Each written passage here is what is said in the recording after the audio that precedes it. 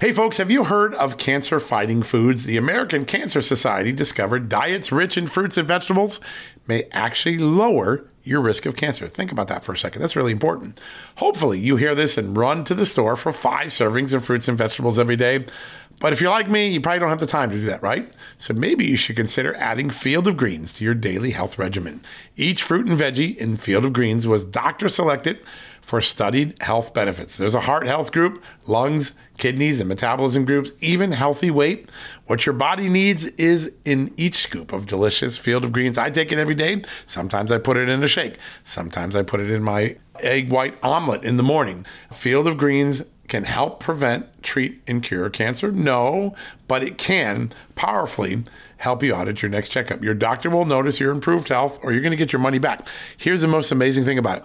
I started using Field of Greens a year ago. My cholesterol is down, my blood sugar's down, my weight's down, my health is up, my sleeping patterns are better, my metabolism is up. If you want to experience what I've experienced, go check out Field of Greens. Jump into the ring here. You're going to get an enormous benefit, and it's so simple. Single scoop, a couple of seconds, healthy lifestyle all day long. Now, thanks to our good friends at Brickhouse Nutrition, Field of Greens is going to give you a 15% off discount plus free rush shipping. All you got to do is go to fieldofgreens.com and use the promo code JUSTNEWS for your discount. That's promo code JUSTNEWS at fieldofgreens.com. Fieldofgreens.com, promo code JUSTNEWS. Go check it out.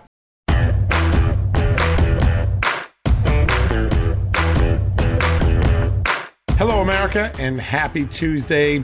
The world awaits to see if, for the first time in American history, a prosecutor will be indicting a former or sitting president. That decision rests in the hands of Manhattan District Attorney Alvin Bragg, a George Soros-funded left-leaning prosecutor who has, in his first year, reduced a lot of the serious violent felony crimes in his city to misdemeanors. But in the case of Donald Trump, he may be looking, again, he may not do this, but if he does it, he's reportedly looking to upgrade a misdemeanor whose statute of limitations has already expired into a felony to pursue Donald Trump. We're going to have a lot of discussion about that today on the show. Why? I have a good reason. Because Bob Costello, the mystery witness who appeared yesterday before the grand jury and threw a wrench in some of the prosecutors' thinking with evidence and emails and other documents, his testimony and documents he brought to the grand jury. He's going to join us for the first part of the show. He has some blockbuster claims to make about his interactions with former Trump Organization attorney Michael Cohen, the disgraced lawyer. He's been convicted of giving false statements to Congress and other crimes. Bob Costello, well-respected New York lawyer, he's going to tell us what he told the grand jury yesterday and what the documents show. This is a very important witness, and his silence, the breaking of his silence, comes because Michael Cohen actually executed an agreement to free Bob Costello of any attorney-client privilege. So he can talk freely about what Michael Cohen told him. I think the thing you want to listen for is, did Michael Cohen make any comments about the payments to Stormy Daniels? Did he say Donald Trump was in the loop? Did he say he knew Donald Trump had done something wrong? Listen to what Bob Costello says in the next half hour. I think we're going to have a really important conversation with him. And then later tonight on my television show, Just the News, No Noise with Amanda Head, I've got a special report tonight. I'm really super excited about it. It's with our great partners and friends at Heritage Action for America. You're going to hear the whole show later this week. I'm very excited to present that to you. The focus is on the parents' rights movements in this country. It's about taking our education system, putting it back in the hands of parents, rooting out things like ESG, critical race theory, DEI, diversity, equity, inclusion philosophies. These are ideologies, not education platforms. And across this country, from Florida to Arkansas and Texas, all the way up to Virginia and all around this country, including Montana, other places, there is an effort to stamp out ideology and return schools back to teaching students how to think, not what to think, and allowing parents to be the flight stick that is pushing that in. So that show is going to air 6 o'clock tonight, Real America's Voice. That's channel 219 on the Dish Network, channel 240 on Pluto, on the Roku streaming devices, of course, in many other locations, including on the Just the News site. Well, in advance of that, we're going to give you a preview today. We're going to bring aboard a state legislator from the great state of Florida, Representative Kaylee Tuck. She was the sponsor of a bill that just passed the House last week in Florida. So the Florida State House had passed 8327 to create sweeping education savings accounts for parents. Basically, universal school choice. Makes school choice portable and allows every parent to have the decision where to spend that money, whether it's a charter school or on home education, special education. This is a ground-peaking piece of legislation. If it gets through the Senate, Ron DeSantis says he's going to sign it. Well, Kaylee Tuck is going to give us an on-the-ground update about what's happened, why this law is so important, and why it may be a model for many more states like Oklahoma, Arkansas, and others that are doing similar things. So today we got two great guests, Robert Costello, a well-respected New York lawyer who became a witness in the criminal case against President Trump in New York for Alvin Bragg yesterday. He's got some blockbuster news to share with us. And then State Representative Kaylee Tuck from Florida about the great movement in this country from parents to restore their rights over children, to return the education system to teaching children how to think, not what to think, getting ideology out and the basics of arithmetic, math, and reading in. We're going to have all of that in this special edition of John Solomon Reports, a podcast from Just the News. We're going to take a quick commercial break. We'll be right back with Bob Costello right after these messages. Getting the smile and confidence you've been dreaming about, all from the comfort of your home, isn't a total mystery with Bite Clear Aligners. Just don't be surprised if all your friends start asking, "What's your secret?" Begin by ordering your at-home impression kit today for only $14.95.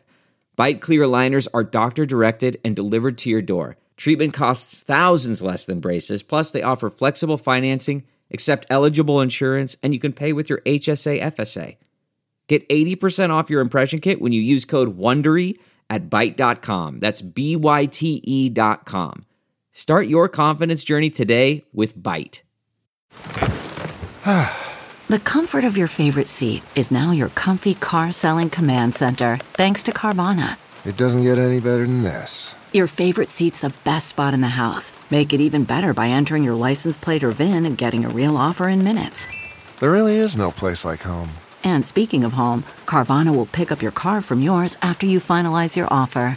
Visit Carvana.com or download the app and sell your car from your comfy place. All right, folks, welcome back from the commercial break. Our next guest, one of the most respected lawyers in all of New York, a former deputy chief of the criminal division of the U.S. Attorney's Office in New York, and now a witness who testified yesterday in the Alvin Bragg investigation of Donald Trump. Joining us right now, the great lawyer, Robert Costello. Mr. Costello, good to have you back on the show. Hi, good to be back. Good morning. How are you? Good morning. All right. So you had a day before the grand jury yesterday. Tell us what you tried to convey to the grand jurors and to the prosecutors. Well, first of all, I contacted both the prosecutors and Trump's lawyers that after listening to Michael Cohen make statements on TV that were directly contrary to what he had told myself and my partner, Jeff Citron, back in 2018, I decided that I couldn't sit on the sidelines and that I had to bring these statements to the attention of both sides, to be fair. And I did. I notified Trump's people. I sent them a whole packet of information, probably about 4 inches thick. I did the same with the DA's office. And then I asked the DA's office if I could sit down and have a meeting with Alvin Bragg, because I thought it would be good for Alvin Bragg to see this material and to talk to me one-on-one and to look me in the eye and see whether I was a credible guy. Right. Because I said, this guy is risking his reputation and the reputation of that office on a very flimsy case with a really, really bad guy as a witness, Michael Cohen. The DA's office set up a Zoom call on Friday with about, 6 or 7 ADAs, 2 executive assistants, but no Alvin Bragg. When I said to them, "Are you going to have Alvin Bragg in this meeting?" And they said, "Well, he doesn't usually come to these meetings." I said, "This is not a usual case. It's undoubtedly the most famous case in the United States at this moment. You're trying to do something unprecedented." I said, "His reputation is at stake. Don't you think he ought to at least sit in and take a look at me and see whether I'm credible or Michael Cohen is more credible?" But in any event, he didn't do it. So I told the DA's office that I had information that back in April of 2018, myself and my partner, Jeff Citron, who knew Michael Cohen from Columbia Grammar and Prep, a prestigious private school in Manhattan, where Barron Trump went to grammar school, and Michael Cohen was sitting on the board of that school, believe it or not, at least for a period of time. So Jeff Citron knew him for 10 years. And Citron contacted Michael Cohen shortly after his apartment and his office was raided by the FBI pursuant to a search warrant, and mentioned that one of his partners, namely me, used to be deputy chief of the criminal division in the Southern District. Would you like to pick his brain? It was a friendly gesture more than anything. I didn't even know about it. And the next thing I know, Citron tells me that Michael Cohen wants to meet us. So because Cohen's apartment was either being renovated or had water damage, I don't remember exactly what he said. He was living at the Regency Hotel.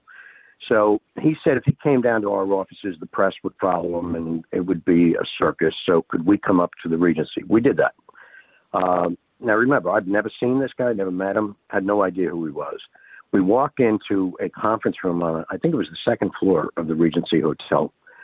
And Michael Cohen is standing on one side of the conference table. We sat down on the other side, and he's pacing back and forth, back and forth, back and forth.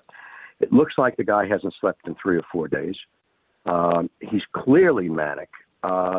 He actually goes over and pulls the shades down because he's paranoid that somebody in a building across the way might be able to look into the conference room.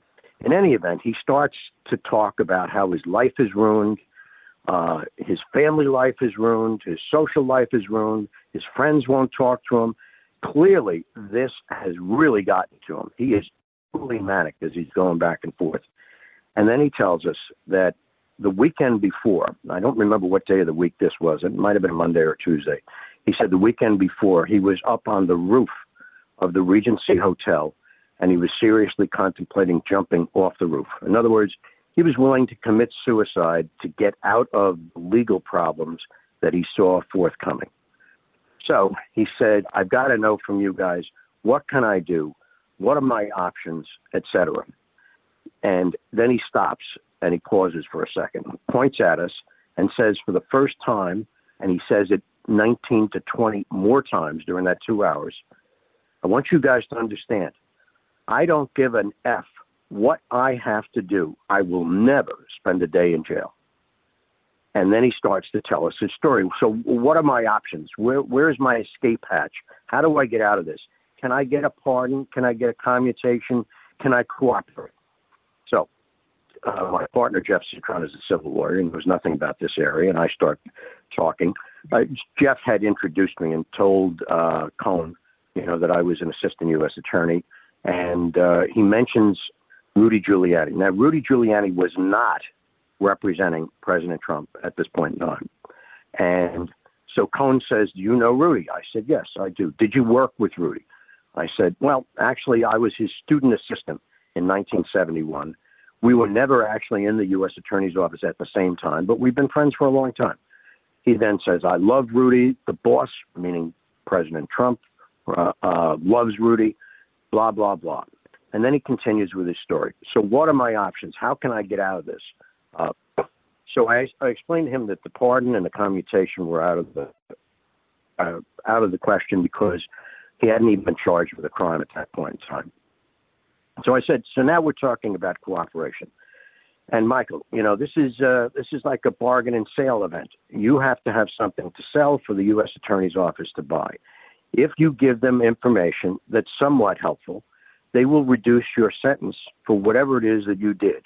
I swear to God, Bob, I didn't do anything criminal prior to meeting President Trump. That, of course, is a lie, as proven by counts 1 through 7 of the indictment he pled guilty to.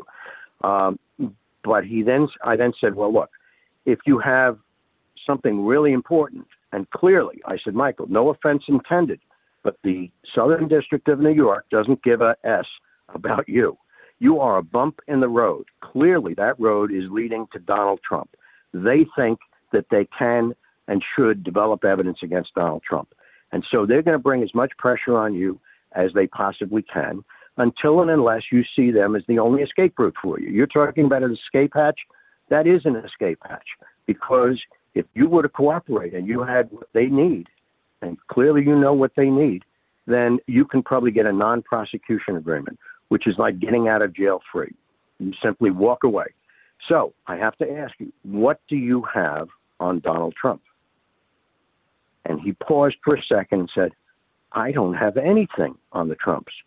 I said, Michael, don't make a quick answer, because I said the people in the Southern District of New York are very smart people. They obtained a search warrant for a lawyer's office and home, and that is extremely difficult to do. And then I explained to him the process by which the Southern District had to go, that they had to go to Main Justice to get approval, and therefore they had to present proof to Main Justice that there was good reason to search a lawyer's office, even somebody like Michael Cohen.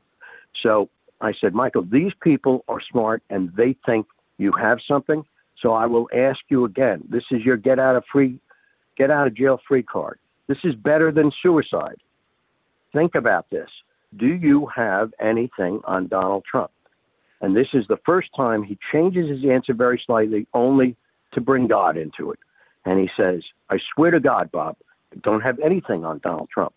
That line, I swear to God, Bob, probably came up again another 10, 15 times during the 2 hours, because I kept on bringing up the subject, because this guy clearly, I mean, he looked like he was ready to jump out of a window when we met him. And he said he was on the roof of the Regency the night before.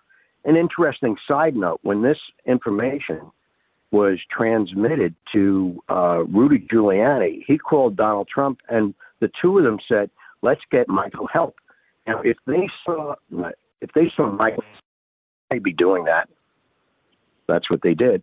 So in any event, continuing on with the story, as Michael talks about whatever it is he was talking about, literally every minute and a half, he'd stop, point to us while standing on the other side of the table and pacing, and say, I want you guys to know, I don't give an F what I have to do. I will never spend a day in jail. And occasionally he'd pound the table saying that, as if the message wasn't clear enough. Basically, Michael Cohen was saying, I'm willing to lie, cheat, steal, even shoot my mother in order to stay out of jail. Do you think that a man with a mindset like that, who is contemplating suicide to escape his legal problems, wouldn't give up Donald Trump if he actually had information on him at that point in time? Of course he would, because he was desperate. Yeah, and it would be his get out of jail card, right? Yeah. Well, now it's a different story, because Michael Cohen, in fact, went to jail. He was sentenced to 3 years. He only did about a year because of COVID. But in that year, he sat and plotted. Now on the revenge work. It's not responsibility for any. He blames other people for anything that happens that's wrong in his life. And that's what he's doing. And I couldn't sit there and listen to this guy go on the internet and say the things that he was saying, because it was contrary to what he told us at his most desperate moment. And if I was a prosecutor, I'd sure like to hear that. Now, the only reason I can say any of this stuff is that Michael Cohen waived the attorney-client privilege. I got a call in 2019, about a year after the event I'm talking about, from the U.S. Attorney's Office in downtown Manhattan, Southern District, and they said, we'd like to talk to you about your representation of Michael Cohen. I laughed at first, and I said, can I presume that you're sitting there with a copy of an attorney-client waiver? And they said, you presume correctly. And my response was, I can't believe he's that stupid. And I say that again today. This is the dumbest thing this guy could have done for himself. But in any event, they sent it to me, and then they sent us a document request, and that's why we put together that package of documents that you've now seen, and the package of documents that I gave to the district attorney's office here in Manhattan, and that I gave to President Trump's lawyers.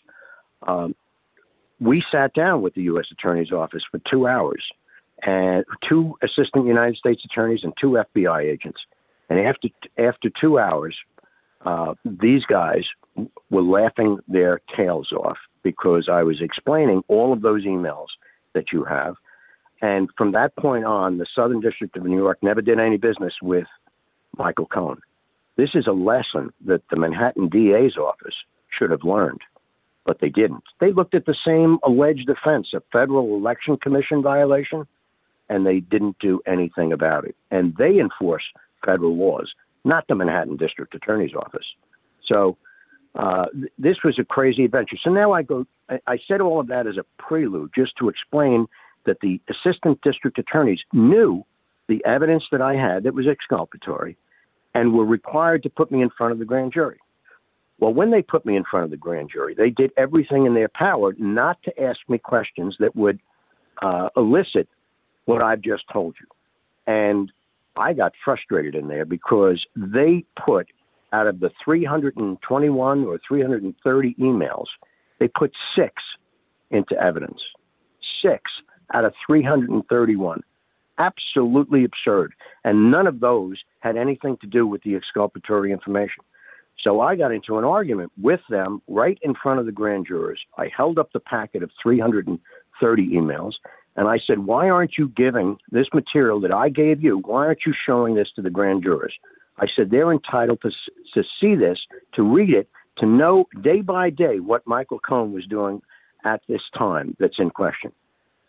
And they said to me, well, it contains inadmissible evidence. I said, really? Like what? Hearsay? Yes, hearsay. I said, well, then you'd be interested to learn that these records were made and maintained in the regular course of business. And it was the regular course of business to make and maintain records such as these by my law firm. You know what that makes these records? Business records, which are an exception. Which are admissible, right? They get past the hearsay, right? Yeah, an exception to the hearsay rule. So it is not inadmissible evidence. You should give this stuff to the grand jurors. Now, I don't know whether subsequently they did. I don't think they did, because it was quite clear that they did not want me to tell the grand jurors the exculpatory information that I had. So what did I do? I simply ignored their question, whatever it was, and I gave speeches telling the grand jurors exactly what they should have heard and should have been elicited by the DA's office. But it was a struggle. It was like pulling teeth. And I could see, as I told them, I saw at least 5 grand jurors nodding their heads yes. And most of them sit there and they just, stare straight ahead. There's no reaction at all. And I think 3 or 4 had masks on, so you couldn't see any reaction. But at least 5 or 6 were actively nodding their heads like, yeah, you're right. But, what they did after I left the grand jury room, I don't know. But I certainly gave all the information to the grand jurors, despite the lack of proper questioning from the DA's office. All right, folks, don't go anywhere. More with our exclusive interview with Bob Costello right after this commercial message. Delve into the shadows of the mind with Sleeping Dogs, a gripping murder mystery starring Academy Award winner Russell Crowe. Now available on digital. Crowe portrays an ex-homicide detective unraveling a brutal murder he can't recall. Uncovering secrets from his past, he learns a chilling truth. It's best to let sleeping dogs lie. Visit sleepingdogsmovie.com/Wondery to watch Sleeping Dogs, now on digital. That's sleepingdogsmovie.com/Wondery. CarMax is putting peace of mind back in car shopping by putting you in the driver's seat to find a ride that's right for you. Because at CarMax, we believe you shouldn't just settle for a car. You should love your car. That's why every car we sell is CarMax certified quality, so you can be sure with upfront pricing that's the same for every customer. So don't settle. Find love at first drive and start shopping now at CarMax.com. CarMax, the way car buying should be. All right, folks, welcome back. More with our exclusive interview with Bob Costello right now. Now, you memorialize so many of your conversations with Michael Cohen and, of course, your partner. It seems to me that there are moments where you just thought it was important to write down that he knew nothing wrong that President Trump had done, that he had no dirt on President Trump. He was adamant about that, right? And did he ever talk in specifics? Did he ever talk in specifics about the financial transactions involving the 2 women? Well, actually, we only talked about one, and that's Stormy Daniels. Right.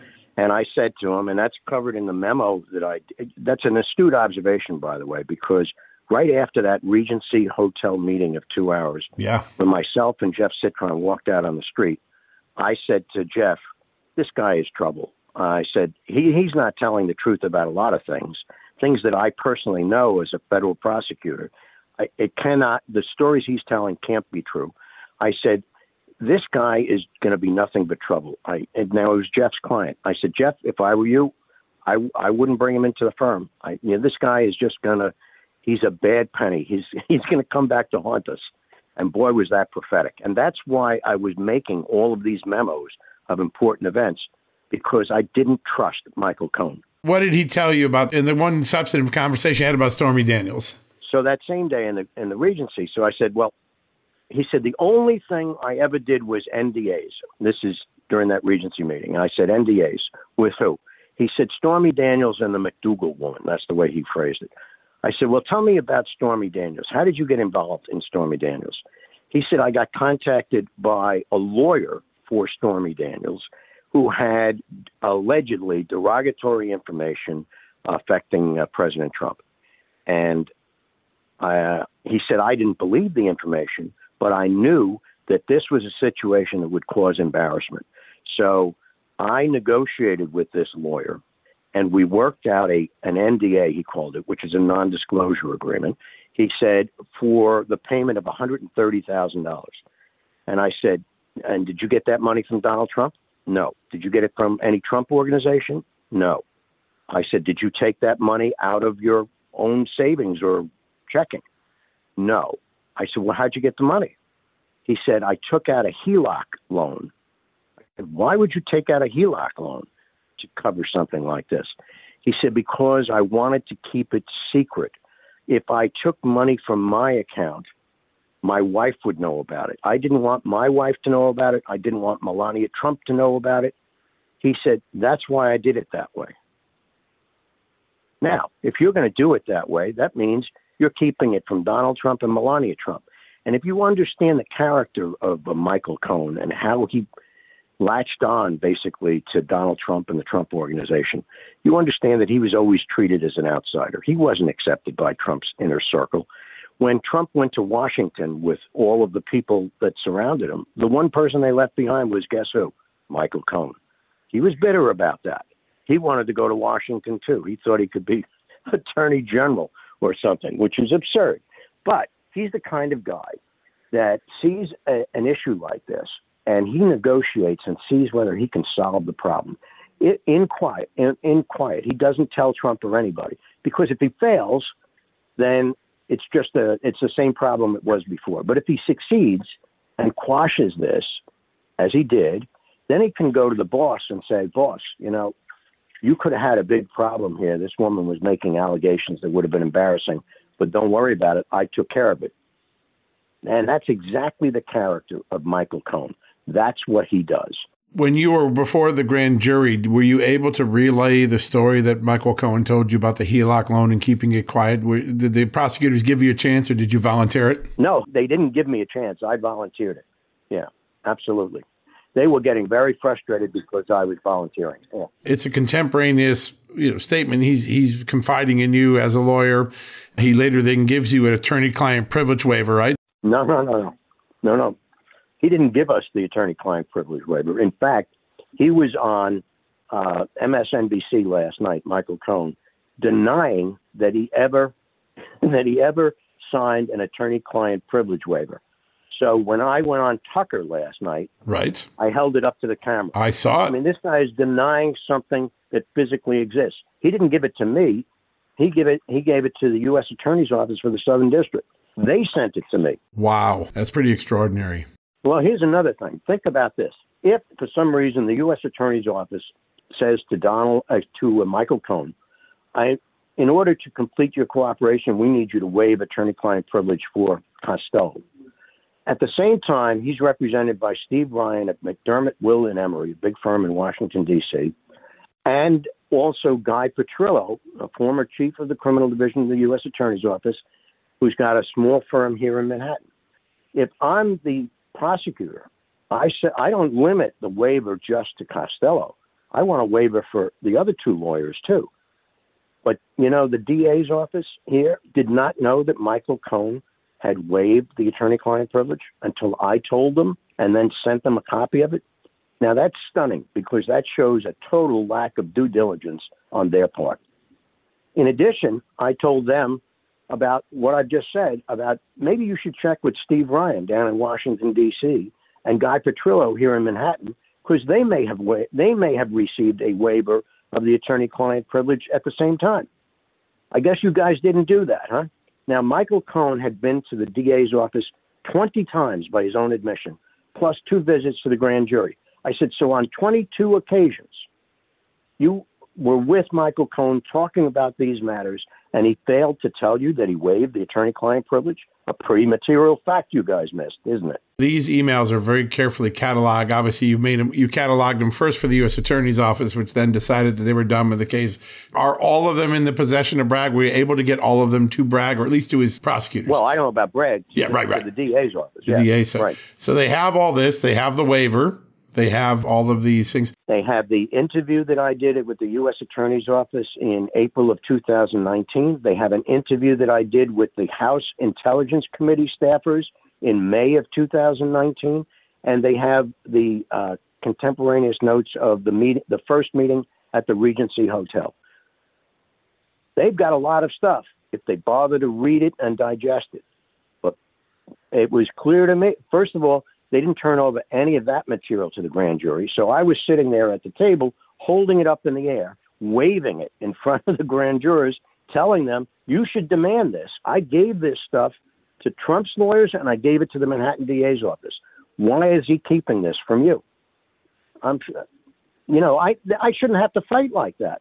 I'm coming in as a neutral witness to tell the truth about what this guy said almost 5 years ago. And the DA's office did everything they could to ask me about things other than the material events. So I had to volunteer. It's pretty extraordinary to see this. And you memorialize some of these really important conversations. There's a little bit where Tom Arnold, the actor, is involved with Michael Cohen. What was going on there? You provided, it looks like, some text messages between the two of them, right? Well, yeah, Cohen sent that to me. What happened was one day on TV, we were watching... I don't know, Fox or any one of these stations. And Tom Arnold basically sabotaged Michael Cohen in the lobby of the Regency Hotel, and then went on TV and made all sorts of outrageous claims that he and Cohen were going to get Donald Trump, blah, blah, blah. And Cohen said, so naturally, I think what happened was actually Rudy Giuliani, who was representing President Trump, called me up. I remember this well now. I was having lunch with a good friend of mine at Bobby Van's in the city. And I got this call, and he said, Bob, do you know anything about this Tom Arnold stuff? And I said, no, I don't know what you're talking about. So he told me, he said, would you get in touch with Michael Cohen and find out what's going on? This is bizarre. And it turned out to be bizarre. But that's what that interchange is about. That's why to prove that he wasn't colluding with Tom Arnold, because Tom Arnold went on nighttime television and was making all these crazy claims. Michael Cohen sent me the text messages between Tom Arnold and him. And that's why that's in there. That's fascinating. And the key meeting, the day of the meeting where you and Michael Cohen talk about the Stormy Daniels transaction and the fact that he really had no incriminating or dirt on Donald Trump, that's at the Regency Hotel, and that's in June. Is that right? June of 2018? No, April 17th, I think, 2018. All right. So that's the key, because that's the one where you get into the most detailed discussion, and it's long before. Well, listen, Michael Cohen is a serial liar, but even a serial liar tells the truth once in a while. And when a person like Michael Cohen is in extremis, he's ready to kill himself. That's the one time that he's going to give up Donald Trump if he had something at that point in time. But he didn't. And now he's making some of this stuff up. He's embellishing. That's what he's doing, because he figures Donald Trump is responsible. I'm not responsible for going to jail, even though 7 of the 8 counts happened before he ever met Donald Trump. He still blames Donald Trump for it. So he wants to make Donald Trump pay. And he wants to be a big shot. That's what he always wanted. And, the left-wing media is giving him a chance to be a big shot. It's a pretty remarkable moment in history that we're having a conversation about indicting a president for a misdemeanor crime whose statute of limitation has expired, combined with a federal felony crime that wasn't pursued by federal prosecutors where the statute has expired, from a prosecutor who has spent most of his first year downgrading felonies for serious violent offenses, but now wants to upgrade a misdemeanor in a political case. How do you think, you dealt with the New York jury pool. You missed one point. Did I? What'd I miss? Relying upon a convicted perjurer, even if you don't believe any of the stuff that I've told you about the many, many lies that Michael Cohen expressed to us, which you can find in all those emails. He's a convicted perjurer. I don't know any reasonable prosecutor that would rely on a Michael Cohen under these circumstances. And you can't make this case without Michael Cohen. Exactly. You can't. But how do you make it? You can't. Not without Michael Cohen. Because Stormy Daniels doesn't know anything. She never talked to anybody. Right. Maybe she talked to her lawyer. That's about it. Yeah. It's pretty extraordinary to see where the evidence. You know the jury pool in New York. Everybody says New York's blue. We know that. But you've had to try cases there, you both as a defense attorney and as a successful prosecutor. How is a New York jury going to look at this when they get to see the full evidence? Well, even though they start off with a preconception that Donald Trump is a bad guy just because of the politics, New Yorkers are pretty savvy. And they're used to BS artists like Michael Cohen. And when they see all of the evidence, which they would have to see ultimately, even though the DA is trying to keep it hidden right now, I think that I can't see them convicting a former president of anything. I can't see them convicting any person, even if it's not Donald Trump, if it's John Doe, under these circumstances. And if it was John Doe, the DA wouldn't even consider bringing a case like this. Oh, there's no doubt about it. One last question, because I know some have seized upon this. There's a lot of discussion about what Donald Trump thinks about Michael Cohen being relayed to Michael Cohen. And there's the question of a pardon. It's pretty clear from the memos that I've now reviewed that you sidebarred the pardon, saying, hey, it's premature. You're not charged with anything. So having a conversation about pardon is silly. Why did Michael Cohen want to hear that President Trump wasn't mad with him? He's insecure. It's that simple. He's an insecure guy who knows, based upon the interactions between Michael Cohen and the Trump circle of people, that everybody looked down on this guy. He sensed it. He knew it. When they all went to Washington and he remained in New York, that was proof positive. So Michael is insecure. And in a position like he was in, he's always a threat to you because he can make some stuff up. And that causes a lot of problems. Anybody like Michael Cohen is willing to lie. I'm willing. I don't give an F what I have to do. I will not spend one day in jail. Well, a guy like that is announcing he will do anything to avoid the circumstance that he actually wound up in, where he had to go to jail. And so when he was in jail, guess what he was thinking about? Donald Trump. And how do I get even? And how do I get famous again? And that's where he's on the revenge tour. It's that simple. Pretty extraordinary moment that's where this case is going to pivot on, is his testimony when he's already admitted that he's lied in prior investigations. So the question will be for a jury, which lie is right and which one's false? And juries never like to be put in that position, it seems. And I tried to give a gentlemanly way out to the district attorney's office by saying, let me have a meeting with Alvin Bragg and present all this evidence to him in private. I didn't want to get dragged in front of the grand jury.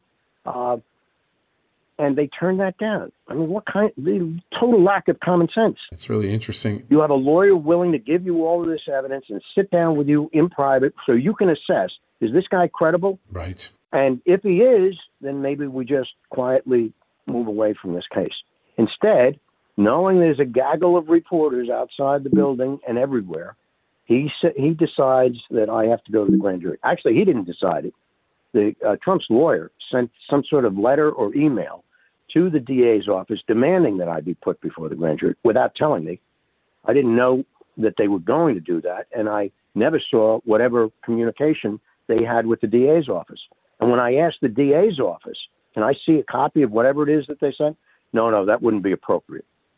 This is ridiculous. It is remarkable. And just so for people to understand, you represented Rudy Giuliani, obviously very successfully, but you've never been a lawyer for President Trump. Is that correct? No, never. Or any of his organizations or any of his family members. And never in this thing were you ever acting on behalf of the president when you were dealing with Michael Cohen. You were trying to represent Michael Cohen and Michael Cohen only, correct? Absolutely. I mean, why else would I bring up the possibility that, you have a way out here, Michael, if you cooperate against Donald Trump. If I was operating in favor of Donald Trump, I wouldn't have said that. But I'd be violating my oath as an attorney. I was representing Cohen, and my obligation was to tell him what his legal options were. And I did that. And he told me he didn't have anything to trade. I'm willing to kill myself, but I'm not willing to give up Donald Trump. Really? Come on. Who's going to believe that? Yeah, those are pretty important, and they're captured in your notes, which I think is so important. I think when people look at the notes and the contemporaneous emails, they'll see that this is being captured in real time. And people say, well, why do you keep booking a client? But actually, you don't keep booking a client. You're keeping notes so that you keep yourself refreshed on where things are. This is like a normal process, right? These notes are all checked in, and they have Bates numbers on them. It's the normal process of a lawyer. Except in this case, I never trusted this guy from the first minute I met him, and my instincts were very good, as history proves out, It's a pretty extraordinary character in American political and legal history. There's no doubt about it.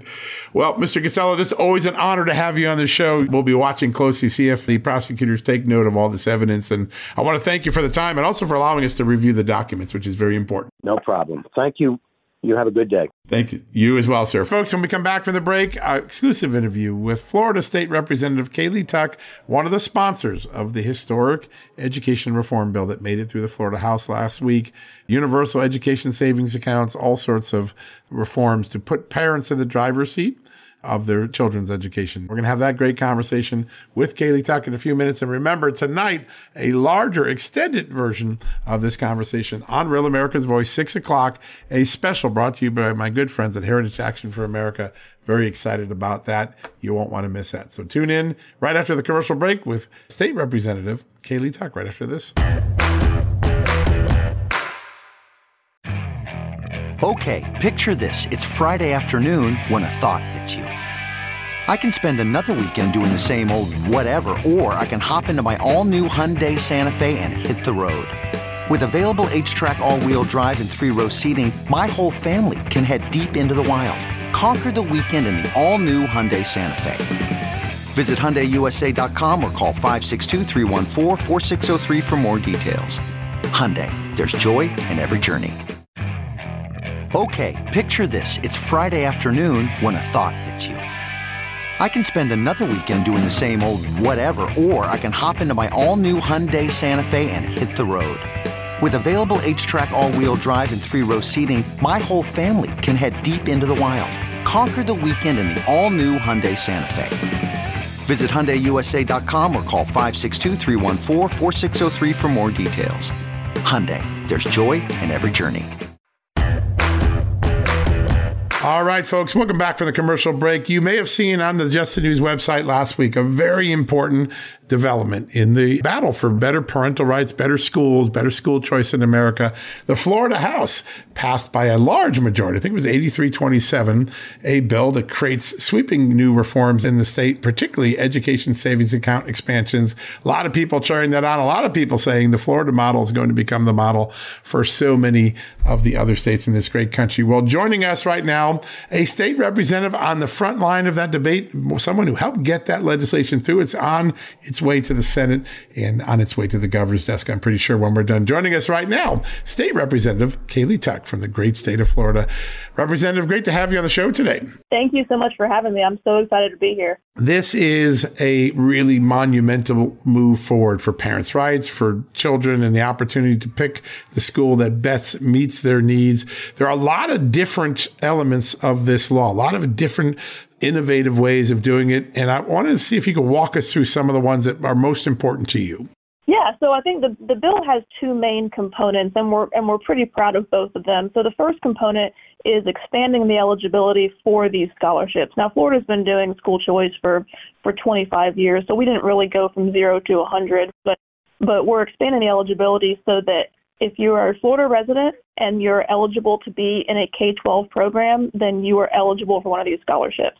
And one of these scholarships can send you to a private school of your choosing if they accept scholarships, or we also open it up to homeschool students. In the wake of COVID, we saw a lot of... Yeah, that's a big one. It's huge, and it's great for parents that truly want to customize their child's education because, a classroom setting may not work for everybody.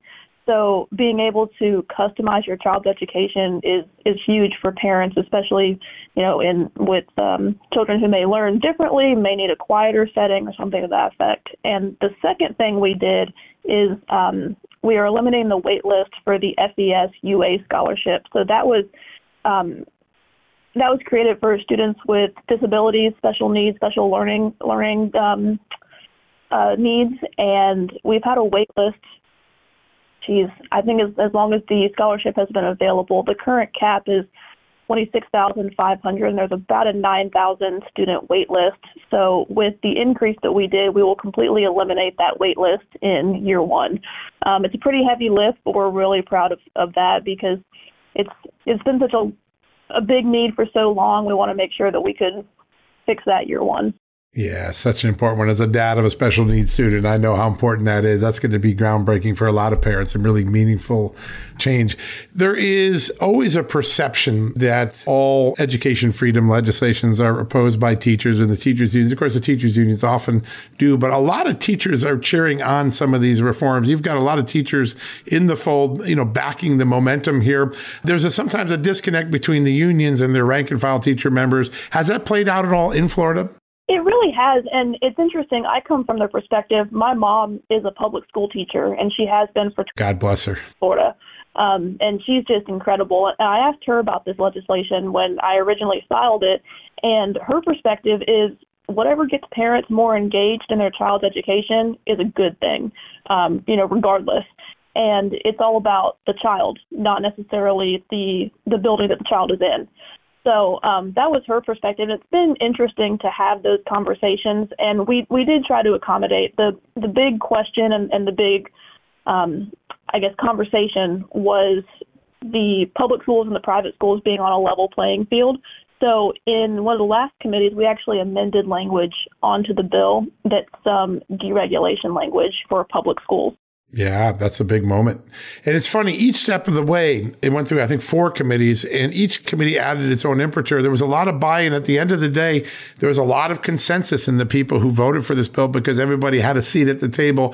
Kind of an important way to create education reform, right? Get the widest possible support for it. Sure. We ended up having 4 committee stops in total. We were originally set for 3. And then with the amount of amendments we had to tack on the Education Quality Committee as well. And just making sure everybody had a seat at the table. I mean, if somebody was fundamentally against the concept of school choice, then it's hard to get folks there. But I think by and large, people agree with the idea of school choice and parental choice. It was the nuances that needed to be changed, and we can certainly work with that, and we did. So we ended up with bipartisan support, and we're really proud of that support. Yeah, that's so important, and it was such a large passage. The Senate is next stop. Any concerns there? You think it's going to get through and onto the governor's desk? Yeah, I don't see any concerns. The House and the Senate versions were tracking fairly similarly throughout the entire process. The deregulation language that I mentioned for public schools, we amended that in the last committee stop, which was the major difference in the House and the Senate version. So I don't see any issues there. Yeah, such an important stop. One more stop on its way to the governor's desk. There are a lot of takeaways, and I think a lot of people look at Florida and say there's so much in Florida to emulate, whether it's in the tax base, the education approach. What are some of the things that you think other states will take a look at this bill and say, we got to do something like that? That's a good idea for our parents, our students, our teachers. There's some lessons in here, I think, that really translate to any state in the country. Yeah, I think number one is giving parents the opportunity to customize their child's education. If you listen to some of the testimony, even some of the representatives that voted against the bill, you heard them say, I have 3 kids and they all go to different education systems because it works differently for them in the same household. So I think the customization is a huge win, and I think it's something that all states could follow. Second thing I would say is the fiscal element of it. In Florida, like I said, we've had school choice for 20, 25 years now. So we kind of had little things figured out here and there, but figuring out the fiscal impact, we have great staff, and I think we figured out a way to make it to where we're fully funding school choice and we're fully funding public education. And I think that's a huge win in both arenas. Yeah, such an important conversation to have. Putting the parents back in the driver's seat, I don't think a lot of us ever thought we'd ever have to face it, right? It would seem to be so common sense to think, well, parents, of course, have a say over their children's education. They should be the supreme decider of those things. But the last 10 years have created a lot of temptation to chip away at that in some states, not Florida, in fairness. But there are people now that they call me, I'm around the show, or if we're talking out in public or at an event, people say, do you think there's a need to get some of these parental rights ideas ingrained in Constitution so they can't be easily taken out in some knee-jerk moment in the future? Your thought on the idea that maybe parents' rights need to be enshrined right up with the First Amendment right and the Second Amendment right in our constitutions? Yeah, I think that is spot on. And I think it's a conversation we need to have because we never thought we would have to have the conversation of protecting parental rights, but here we are. It's interesting, a little bit off topic, but on the same wavelength, a fellow representative is running a constitutional amendment for the right to hunt and fish, which we never thought would be a conversation, except when other states tried to pass legislation prohibiting it. So I think the parental rights argument is the exact same way. We have a healthy majority right now, and I think we'll keep that for years to come. That being said, the pendulum always swings. So making sure to enshrine those rights is going to be very important in the future. Just a remarkable moment to think we have to do that, but we do, I think for future generations, a lot of people now see that as an important part of our destiny and our future. You sponsored this from the beginning, HB1. You helped get it through. There are a lot of lessons for those who try to build consensus so that you really do have bipartisan consensus. What was the biggest learning lesson that lawmakers who got behind this bill and ultimately grew it to, 83-27, very few things pass in America with a 75-80% margin. What were some of the lessons that other legislators trying to get similar consensus might learn from the process you guys played in Florida?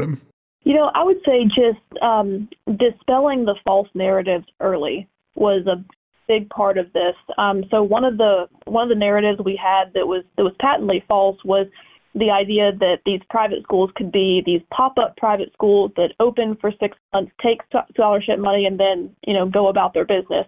Well, in Florida, we've had a private school eligibility statute since scholarships have been in existence that spells out 5 or 6 pages of requirements the private school has to meet in order to accept a scholarship. And just those types of rumors, the cost, I know we got compared to Arizona and the anticipated cost was $4 billion. Well, when you break down the cost of that, you had all kinds of misnomers and false calculations and things of that nature. So I would say dispelling the false narratives early and then getting folks to understand where those false narratives came from. And once we got folks to understand that was a huge hurdle that we were able to cross early on. There was another amazing thing as I followed this. You really personified the beneficiaries of this program. There were lots of video snippets and ads of just everyday parents and everyday children who would benefit from the changes here. Giving a face to legislation is such a powerful tool in helping people understand they're real people you're helping here. That was one of the things a lot of people were going to remember from this campaign. How beneficial was it? How cool was it that so many parents were willing to do that? Oh, I think it was amazing, and it really speaks to the success of the programs in the past and in the future, especially ones that had kids that had already graduated from high school and gone on to college, and they really didn't have to advocate anymore because it didn't benefit them anymore, but yet they did. And that's so important to the success and the future of scholarship programs in Florida and throughout the country. And it was really neat for our members because we had a whole you saw the online videos and the campaigns that helped us kind of send out the message, but then when they also appeared in committee and you saw that this wasn't just a talking head, it was an actual person that lives in Florida and benefited from this program. And I think it was huge for our committee members and huge for, the ones that were actually asking the questions and taking the vote. Your kids, your choice. It was such a powerful 4 words that just really got the point across, putting parents in the seat, creating choice, benefiting the children. One of the great ad campaigns in recent political policy issue really, really made a big difference. Before we go, Kaylee, what's the best way for people to follow what you're doing? I know you're pretty prolific on Twitter. You're doing a lot of important work. What's the best way for people to stay in touch with you, the work you're doing, the great work that the Florida legislature has underway right now? Yeah, I would say Twitter and Facebook are my 2 main platforms. That's what resonates with my district the most. But also myfloridahouse.gov is a great resource. It's very user-friendly. If you're tracking bills, wanting to follow where bills are in the process, or committee agendas, things like that, that's a great tool as well. I followed you all through this incredible journey of this legislation at Kaylee Tuck 2, at Kaylee Tuck 2. Bookmark that, follow that, folks. You're going to get a great dose of real wisdom from the great state of Florida, from this great state representative. Representative Tuck, great to have you on today. Congratulations on a big victory. We'll be watching this all the way to the governor's desk in a few weeks, but great honor to have you on the show today. Well, thank you so much. And like I said, thank you for having me. It was great. Yeah, such an important conversation, a historic conversation going on in Florida right now. All right, folks, that wraps up another edition of John Solomon Reports, the podcast from Just the News. I'm so grateful that you joined us today. So excited to have this conversation first about the historic criminal investigation ongoing in New York. And then, of course, that was with Bob Costello. And then the historic parents' rights movement that's sweeping this country, with Florida one of the epicenters of that movement. State Representative Kaylee Tuck brought a lot to bear. And tonight, be sure to tune in at 6 o'clock Eastern Time on Real America's Voice, a very powerful special we're putting on. I'm really excited. This is one of my favorite conversations to have had. The special report is entitled Preserving the Prosperity for Our Future Generations. Preserving the Prosperity for Our Future Generations. We've got an all-star lineup, including the former education secretary from Florida, who led a lot of the reforms there, Andrew Bailey, the Missouri Attorney General, that's bringing some major litigation against school districts that are teaching woke ideologies, Janae Strachey, the grassroots chief for Heritage Action for America, one of our sponsors. She'll be on there. It's a really great show, and it'll follow up on the things that we just talked about in the last block with our incredible guest, State Representative Kaylee Tuck. All right, now, before we go, I know everyone's worried about the economy, the banking instability that manifested in the last couple of weeks with Silicon Valley Bank and others like it. Well, one of the things that keeps happening is the Fed keeps raising rates because it's the only tool the Fed has to keep inflation under control. And it's not working, right? You can't spend your way out of inflation. You've got to reduce spending and get spending levels back to the proper size for this country so that inflation reins back in, while our policymakers are struggling with that, right? Clearly, the stock market's not happy. Banks aren't happy. Bank shareholders aren't happy. The global markets aren't. Some European leaders really took a shot at Joe Biden. So you need to protect yourself. Got to think about, number one, your retirement, your pension, your investments, so that your family's protected. And the way you can do that is to hedge against inflation by owning gold, whether it's physical gold or silver in your safe, or through an individual retirement account, an IRA, in precious metals, where you can hold real gold and silver in a tax-sheltered retirement account. Those are your options. Now, the question is, well, how do I get started on that? I didn't even know you could put gold into an IRA. Well, you can. You can buy gold and get a free safe to store it in with a very special offer from our friends from Birch Gold Group. For all qualifying purchases up through March 31st, they're going to ship a free safe directly to your door. Just text the word Just News to 989898. That's Just News to 989898 to get your free info kit on gold and to claim eligibility for your free safe. Now, Birch Gold has an A+ rating with the Better Business Bureau and thousands of satisfied customers. Text Just News to 989898 for your free info kit on gold and to claim eligibility for your free home safe by March 31st on all qualifying purchases. Again, one more time, if you want to get in on this, hedge against inflation, get a free safe, make your portfolio insulated with gold and silver. All you got to do is text the word Just News to 989898. All right, folks, that wraps up today's show. Thank you for listening. So grateful for the guests and the conversation. Be sure to tune in to the TV special tonight on Real America's Voice and to justthenews.com tonight. Nick Jeeves and I are going to have a big exclusive on what's in all those documents that Bob Costello shared with the prosecutors yesterday. There are some pretty jarring statements in the recollections of Bob Costello and the emails between him and Michael Cohen. You're going to want to check that out tonight at justthenews.com or download the Just the News app and check out what we're doing there. There's an app on Android app. We love it. All right, folks, that wraps up this edition of John Solomon Reports. We'll be back with you tomorrow. Until then, God bless you. Have a great night, and thank you for listening and reading and being a part of the Just the News family. Thank you.